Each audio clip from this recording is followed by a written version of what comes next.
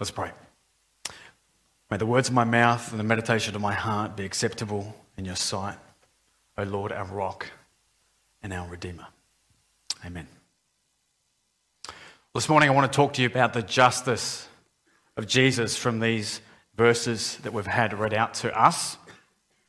But first I want to tell you about my own experience of justice when I was just a little boy. We were going as a family to Sri Lanka, which is like our big family holiday that I remember. And my brother was there on the plane with me, and he decided he was able to tickle me. He's 9 years older than me, so much bigger and stronger. I was only 3 or 4 years old at the time.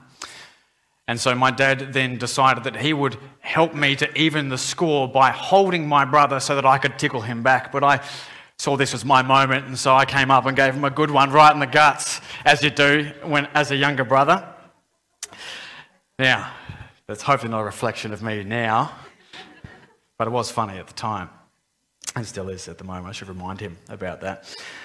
Notice, though, I was not strong enough to restrain my brother. My dad had to do it. And notice, I was not gentle enough to give a proportional response. Took it into my own hands to make sure justice was duly served. And this morning we come to the true justice of Jesus, and I want to tell you 3 things. Firstly, to find true justice, we must discover Jesus' gentleness. Secondly, we must see his strength. And thirdly, we must see how the gentle and strong justice of Jesus may actually change our lives. So verse 20, we see this example of what it means that Jesus would bring justice. It says, a bruised reed he will not break, and a smouldering wick he will not quench until he brings justice to victory. This speaks of Jesus who is utterly gentle and restrained until the exact right moment when he will come in full justice. And this is very unlike our world. In our world, we don't get justice right. We're either too lenient or we overreach and we tend to go to revenge. A good example of this justice overreach, when we go too far with justice, was in the 17th century in England. They had a thing called the Bloody Code. And it was where up to 220 offences were punishable by death. They started out with 50 and they kept increasing it until almost anything that we would consider a low-level offence today would be considered worthy of the death penalty. Even this, grand larceny was one of the crimes that drew the death penalty. It was defined as the theft of goods worth more than 12 pence, about 1/20th of the weekly wage of a skilled worker at the time. We human beings have a way of reaching too far with justice, taking things much further than they should go. We also have a tendency to, when we are oppressed by injustice, to ourselves become the oppressors. Research tells us that bullies themselves were often the victims of bullying. Research also tells us that those who are bullies were often abused through domestic violence. You see, when they were weak, they were oppressed, and now they oppress the weak themselves. And so it becomes this cycle of injustice. And we see it throughout the world with revenge going back and forth from nation against nation, from tribal group against tribal group. Some of us have experienced the depravity of this, and we know that it is true in justice, and yet we struggle to find a way out. But Jesus is not like this. Jesus is not like this at all. In fact, with the justice of Jesus, he comes with humility and care. We see this in verse 15. Jesus goes around healing people, but then in verse 16, he tells people not to make him known. One of the ways that Jesus expresses his justice is by bringing the reign of his kingdom to bear upon individual people. So he often heals them. We read about it consistently in the Bible. He heals people of their infirmities.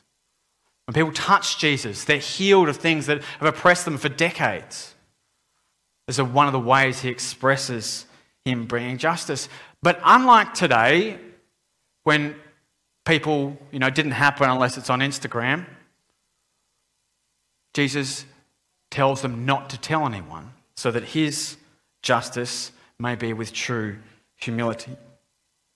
One of the great examples of this, of course, is when Jesus rides into Jerusalem, what they call the triumphal entry. Now, you would expect with a word, the triumphal entry, that Jesus would come into Jerusalem. He's, of course, the king coming into his own city, that he would be on a white horse with an army behind him, surrounded by his best generals.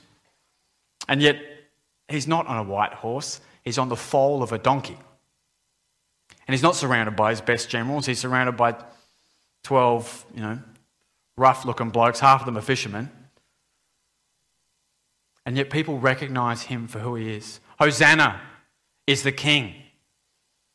And then when the Pharisees get angry at the people for saying, Hosanna, praise be to the king, Jesus says even the stones would cry out. Because here comes the gentle justice of the king, who doesn't want to be known and famous, but wants his deeds to speak for themselves. This tells us something for ourselves, is that if you make others know about your acts of justice in the world by the things that you do, the righteous deeds that you do, the good deeds that you've done, if you tell other people about it, then you've already got your reward. The example that Jesus sets is for us. Justice should be for the one who is just. Should be for an audience of one. If you're doing things to be seen by others, then you've got your reward by being seen by them. Interestingly, Jesus' gentle justice is not just for the Jews, but also for the Gentiles.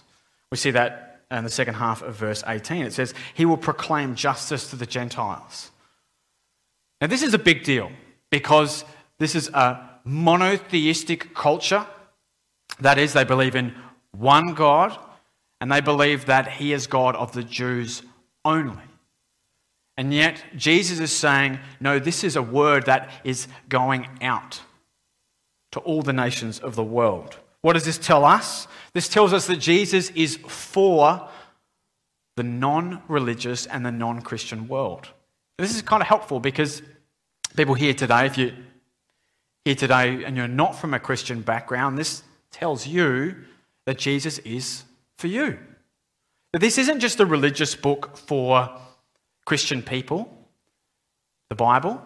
That this account of Jesus' life is not just for religious or Christian people, but it is for the non-Christian world. And it has been since Jesus spoke these words. This is good news for us. And it's also good news for a troubled world. Many people are troubled by the political events of the world, or just the events of the world this year, and it has been a very strange year. And yet often we fall into what I call tribalism, which is where you sit on one side, either the left or the right, and you assume that people on the other side, the world will be better without them. And it seems to me that these groups, these tribal groups on the left and the right, have actually increased in their voice and their stature this year in particular. But the problem is, it doesn't work.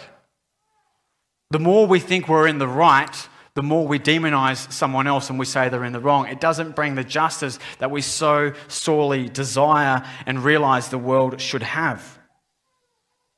But Jesus, on the other hand, brings hope to a world crying out for justice. He promises to bring an objective reign and rule over all people, a benchmark, and an ethic of love that crushes our brutality. It's interesting, right? Because when you buy into Jesus, you don't buy into a political left or right. You buy into someone who loves the outsider, who prefers the preferences of other people, or even unto death. When you buy in fully to Jesus, you realize that love is your highest ethical demeanor.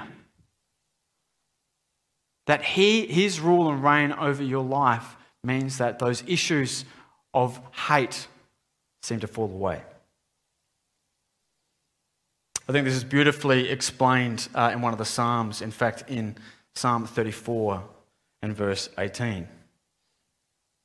Just as Jesus is gentle, he will not crush a bruised reed, or he will not put out a smouldering wick. We read this in Psalm 34:18. It says, "The Lord is near to the brokenhearted and saves the crushed in spirit." Now this is helpful because for those of us who've experienced injustice, I might be talking a bit abstract so far in terms of big things in the world, but for you personally, you may have experienced injustice in your life in its various forms, some very severe. This tells us that Jesus is also for you. He's near to the brokenhearted. He saves the crushed in spirit. He is available, fully available for you to heal your broken heart, to make your heart find its home and where it needs to be. So we've seen that Jesus' gentle justice is the opposite to the world, and he expresses it through humility and care. And we might think, well, is Jesus strong enough? Is Jesus' gentleness good enough to deal with this broken world? And we realise that the gospel tells us his gentle justice doesn't hinder his victory, it actually allows it. You see, Jesus fully expressed gentle justice on a cross where he died for the sake of sinners, for those who would reject him. His own people, I spoke earlier about how he rode into Jerusalem on the foal of a donkey and people were praising him as he came in. And then that same crowd of people, having been convinced by the religious elites, cried out, "Crucify him, crucify him." Yeah, the crowds will always change their minds, right? And we see that today. And yet Jesus, still knowing how fickle we are when it comes to justice, how fickle humanity is when it comes to justice, was willing to die for us to fix the biggest problem, which is if we reject the God of justice, then he will reject us. And so Jesus comes to bridge that gap by overcoming that sin, by dying for the least of these, even you and I. This tells us something also really important. So people often ask, well, if God is so powerful, then why doesn't he just end it all now, sort everything out? Why doesn't he just bring his full reign of justice today, right at this moment? And you know what? He very much could. So beware if you say that and don't mean it.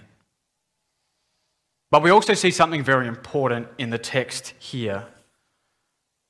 And we see it in verse 20. It says, he will be gentle.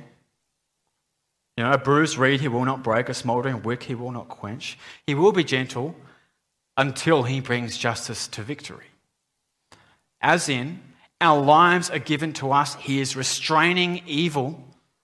He is giving us time so that we may turn to him.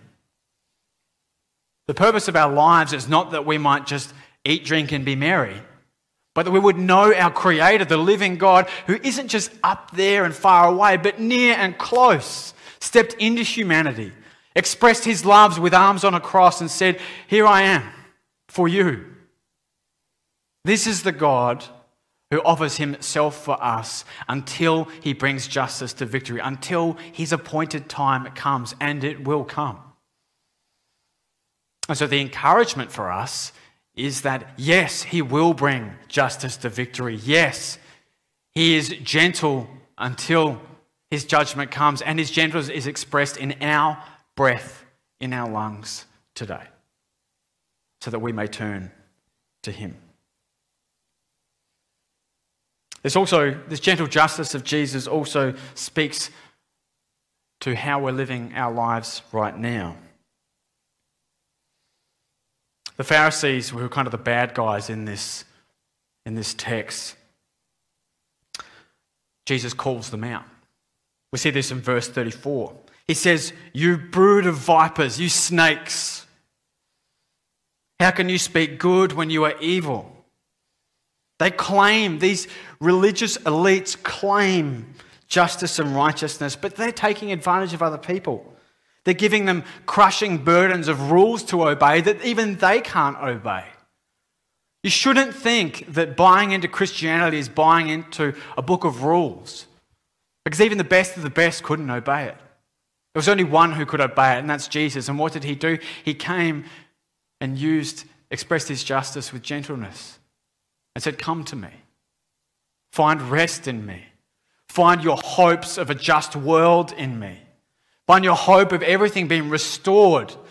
Everything that has been broken has been fixed in him."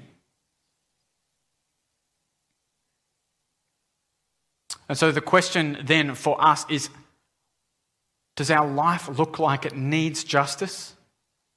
Have we experienced the injustice of this world? Do we take it out on others because we've been unjustly treated?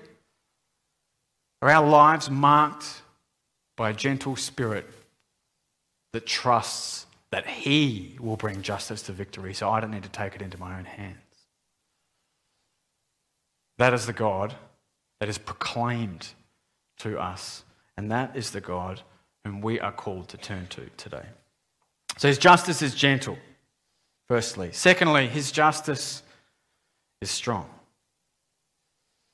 You see, Jesus' strength is unlike the world because the world is full of hypocrisy when it comes to justice.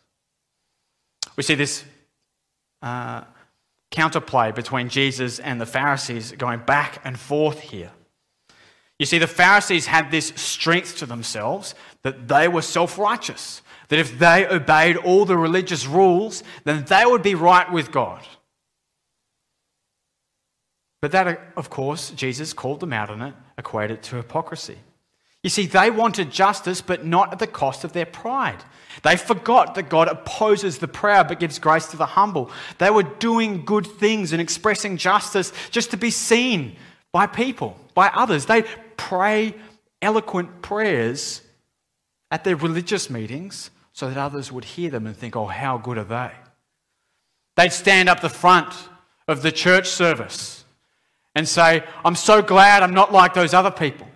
I'm so glad I've got my life together. I'm so glad I'm so religious."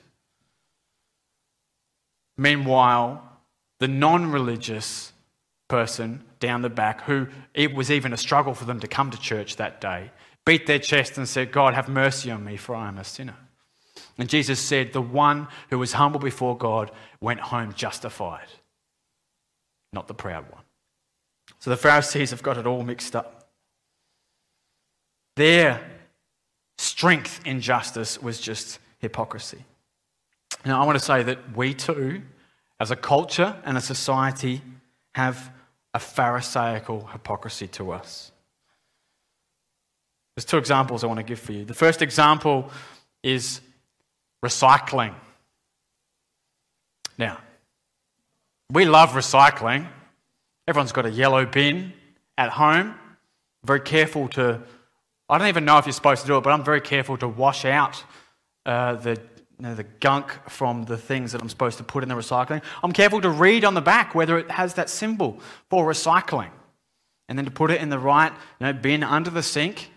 And then after I take it out of the sink, I put it in the right bin. Then I assume it goes to some magical place where they turn it into the next bit of recycling I need to put in there. That's how it works, isn't it? Now, we're concerned about recycling. Why? Justice. Justice. We realise that we have to look after this planet. It was been ingrained into us for a long time now. That we're, by doing the wrong thing to our planet, there's a sort of injustice to future generations. There's been a lot about this in our culture. But I've got to tell you that how seriously do we take being a help to the next generation? We're so concerned about recycling. Are we concerned about giving our lives and our money to help those who are literally starving right now? That's hypocrisy. We're so concerned about ways that we can, really easy and simple ways that really don't cost us anything. And some of us take those bits of recycling down somewhere and get 10 cents each for them. We're making bank on the recycling. Whereas there really are big problems in the world and we just ignore them. But we feel good about ourselves because at least I've done my bit. At least I've put something in the yellow bin this week. And yet we hardly care for those who are really struggling all around the world today. A second example of hypocrisy is pornography. Did you know that pornography is one of the leading causes of sex slavery in the world? Did you know that there's more slaves today than there've ever been in history? Yes, like everyone thinks slavery is bad. And yet we want to express our personal freedom and personal freedom for sexuality more than we want to deal with those who are enslaved by those same freedoms. Interesting, isn't it? Our expression of freedom leads to someone else's slavery. That is hypocrisy. So what do you find in our culture? That we use our freedoms for selfishness. We desire justice as long as it doesn't cost us our sexual freedoms or too much money or our way of living. If I said to you I could end world poverty if everyone gave half their salary, would you do it? The answer is no, because we've been able to do that for a very long time and we haven't. So there is a problem inside of us that we're unwilling to use our strength for true justice in the world. But the Bible tells us that there is an evil force behind this injustice, and it is a person. His name is Satan, or Beelzebul, as we read in the text. And we see in verse 22 that Jesus is in fact stronger than Satan. We see Satan binds people. He affects people physically. He affects people spiritually. He affects the injustice in the world. And yet what does Jesus do? He heals them. He frees them from their oppression. In verse 28, we hear these powerful words by Jesus. But if it is by the Spirit of God that I cast out demons, then this kingdom of God has come upon you.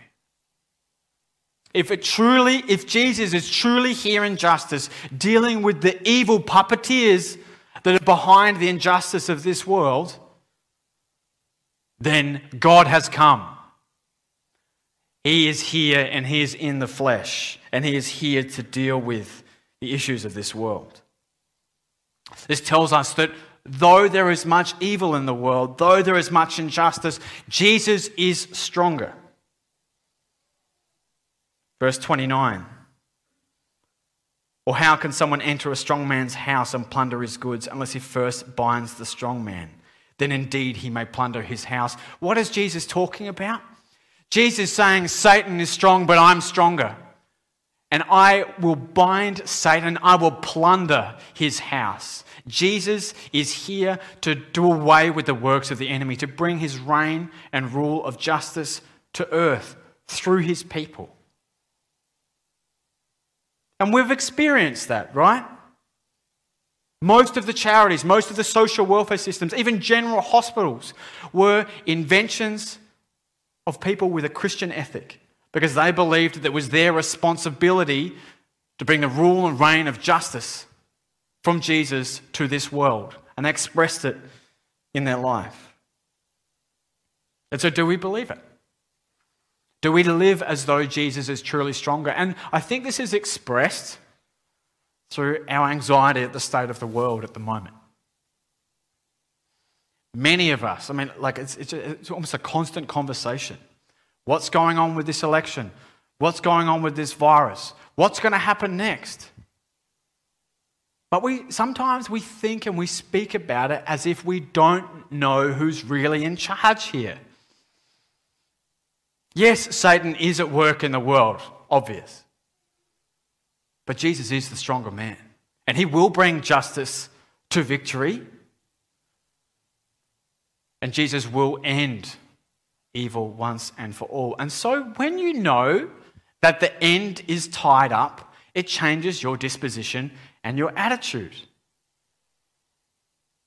When you actively believe, right? Because believe is an active word. It's not just something static that you did however many years ago when you might have come to faith or made a decision or been baptized or something like that.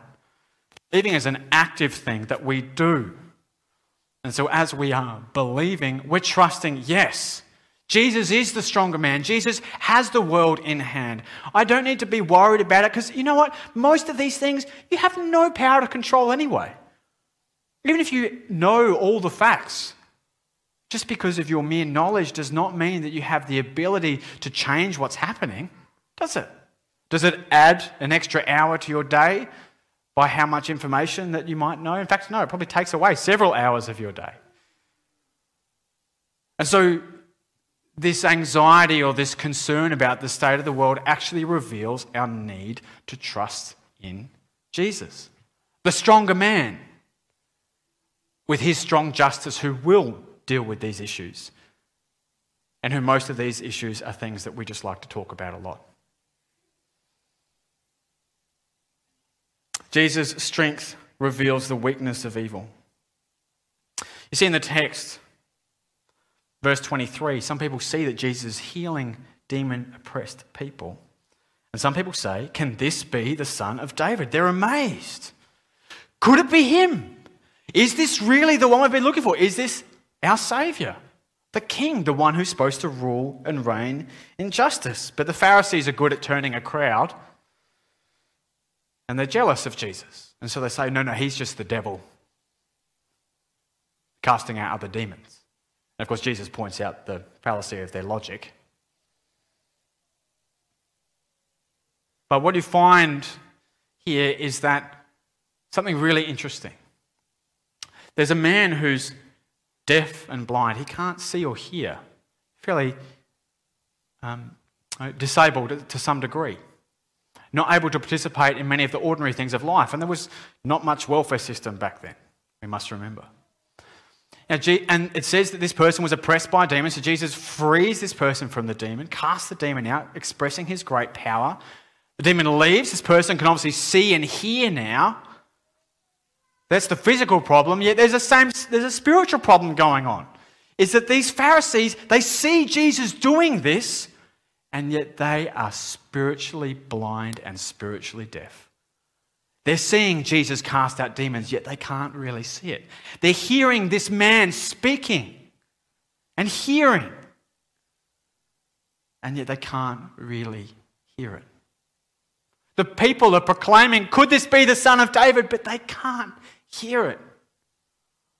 Why is that? Why is that?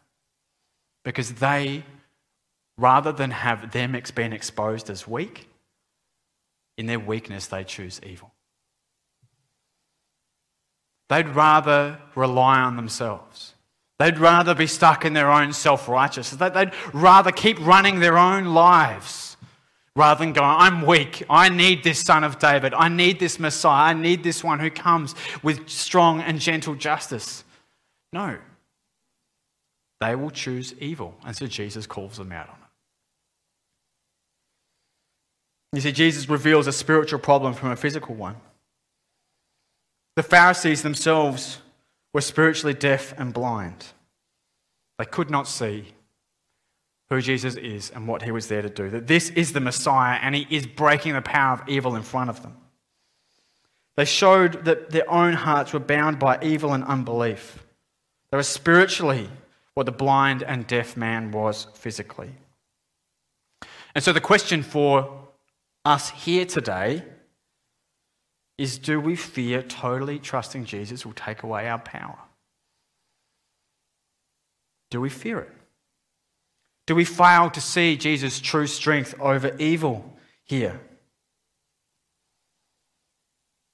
Are we wanting to cling on to running our own business?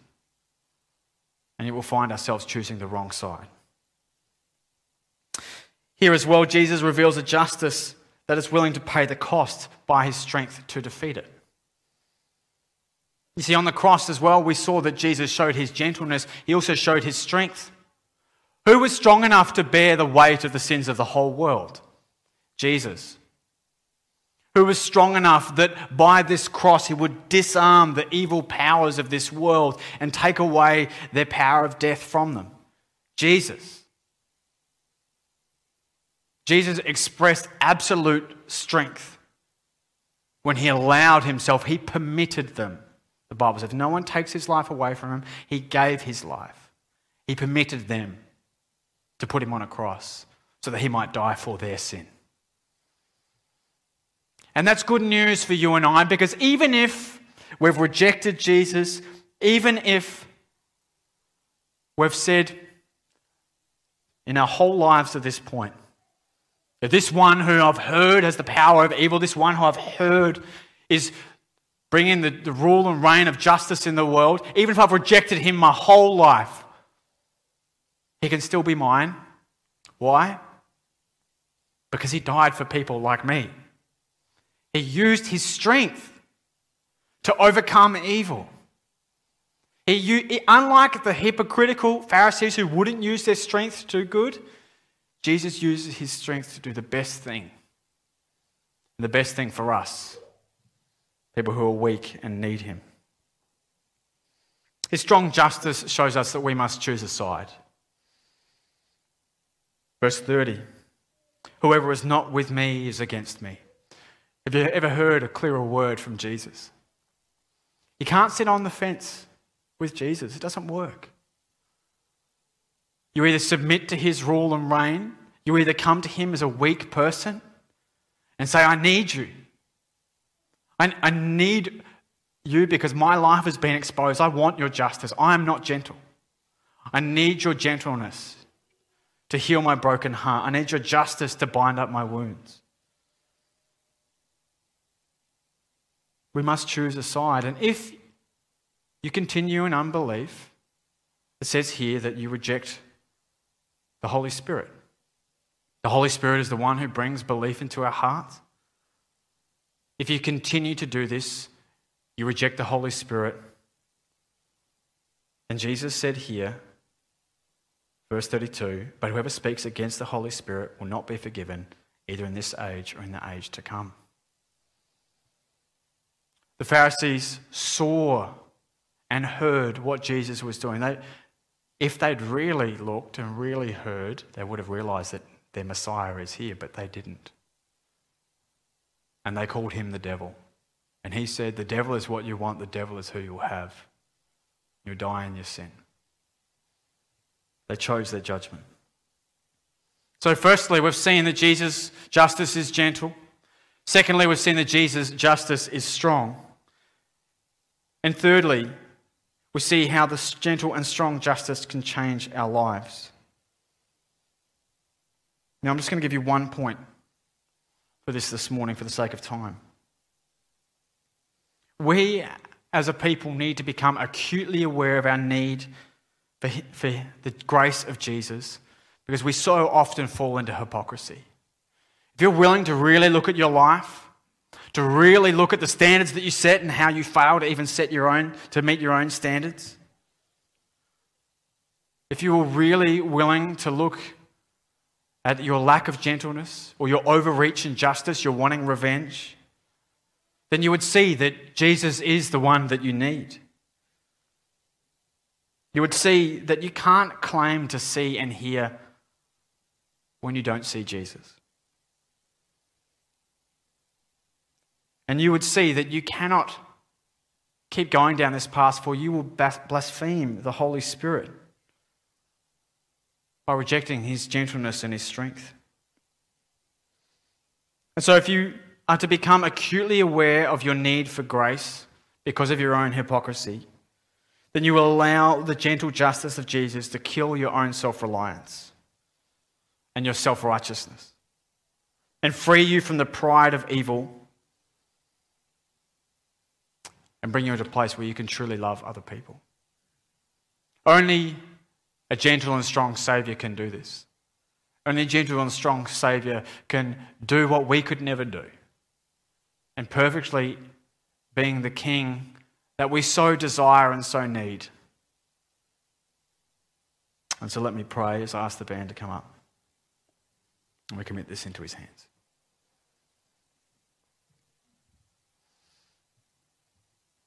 Father God, we thank you so much for what you've done, for who you've revealed yourself to be.